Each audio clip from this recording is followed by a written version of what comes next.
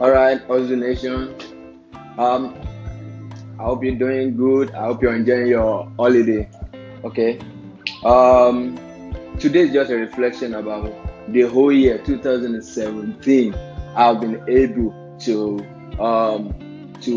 come up with a lot of businesses and how I've failed in some and won in some.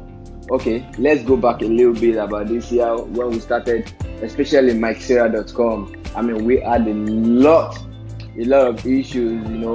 I wanted to sell only made in Nigerian goods. I mean, that was the passion I have for the company. That was the reason why I created the company.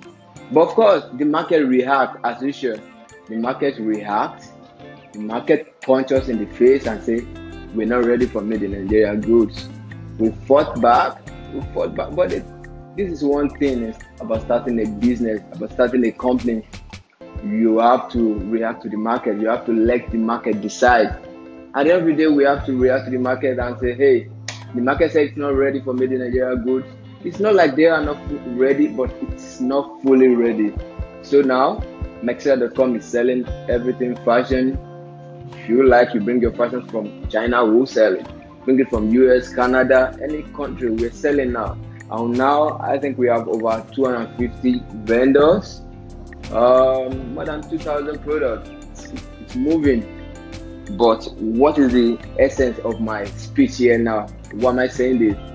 Is because I realize as an entrepreneur, it's lonely up there.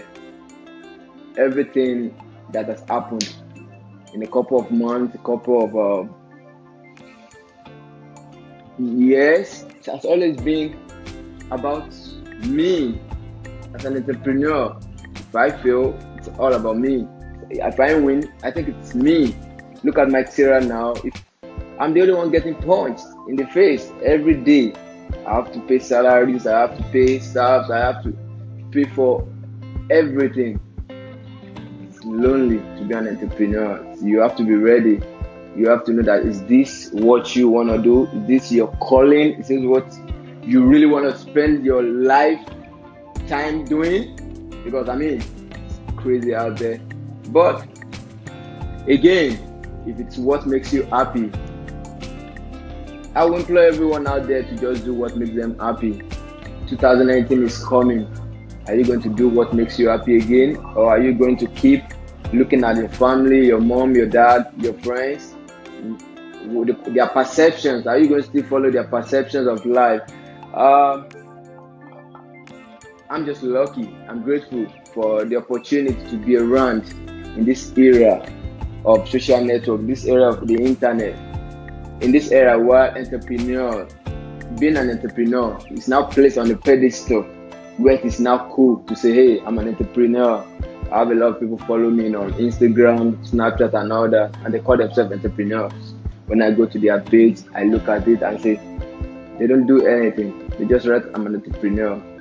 Everybody cannot be an entrepreneur. You need to understand your calling. You need to understand what you want to do.